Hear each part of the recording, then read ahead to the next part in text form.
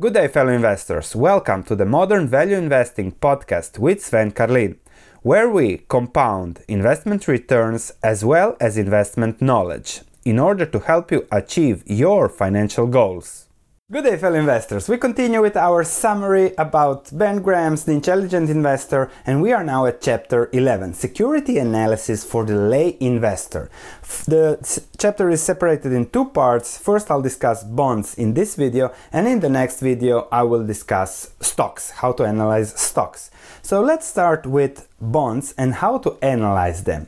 The key with bonds is to see, okay, can the company, the government, pay the interest on their debt, and can they refinance that debt in the future? If they can constantly refinance, the interest payment is the key. And what Graham focuses on is the poorest year. So you look, 7-10 years in the past and look at the poorest year the company has had in relation to earnings, and then compare that poorest year with the interest costs. So that's perhaps the most conservative way to approach bonds, but you avoid nasty surprises. The poorest year today was 2008-2009, when interest rates spiked and a lot of companies has had trouble refinancing.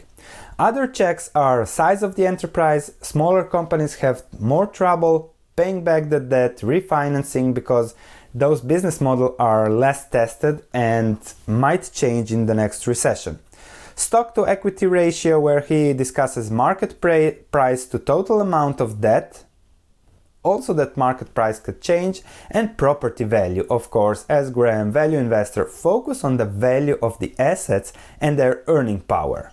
A big part of the chapter is about applying common sense. Simple common sense, as Graham has been teaching us for the last 100 years almost. Let me show you what common sense means today. This is non-financial corporate business debt. And you can see that in 2007 it was 3.2 trillion. Now it is above 6 trillion. So in 10-11 years the corporate debt doubled in the United States. So companies really went on a borrowing spree. Now, the problem is, if I apply common sense, I see that a lot of companies are stretched and I see interest rates rising. This means that more and more companies will find themselves with refinancing issues at some point in time, especially those who are already stretched. And Graham compares that with the 1960s.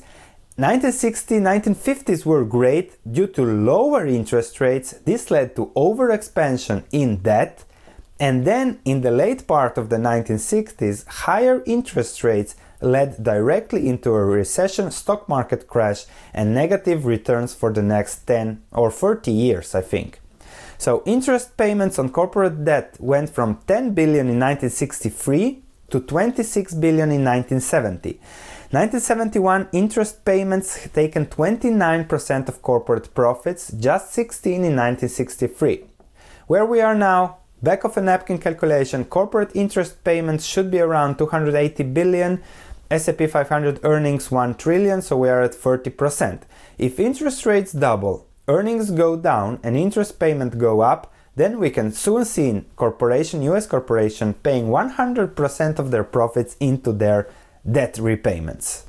So Graham says, in the 1970s, as he said in the 1960s, we are not quite ready to suggest that the investor may count on an indefinite continuance of this favorable situation, low interest rates, and hence relax his standards of bond selection in the industrial or any other group. The same holds today. So higher interest rates, stay away from all yielding assets, because if we see inflation, if we see higher interest rates, those bonds will do terribly. And bonds are usually not a good investment when you look at the risk reward over the long term. They were a great investment over the last 35 years because interest rates went from 15% to 0. Lower interest rates, good for bonds. Higher interest rates, bad for bonds.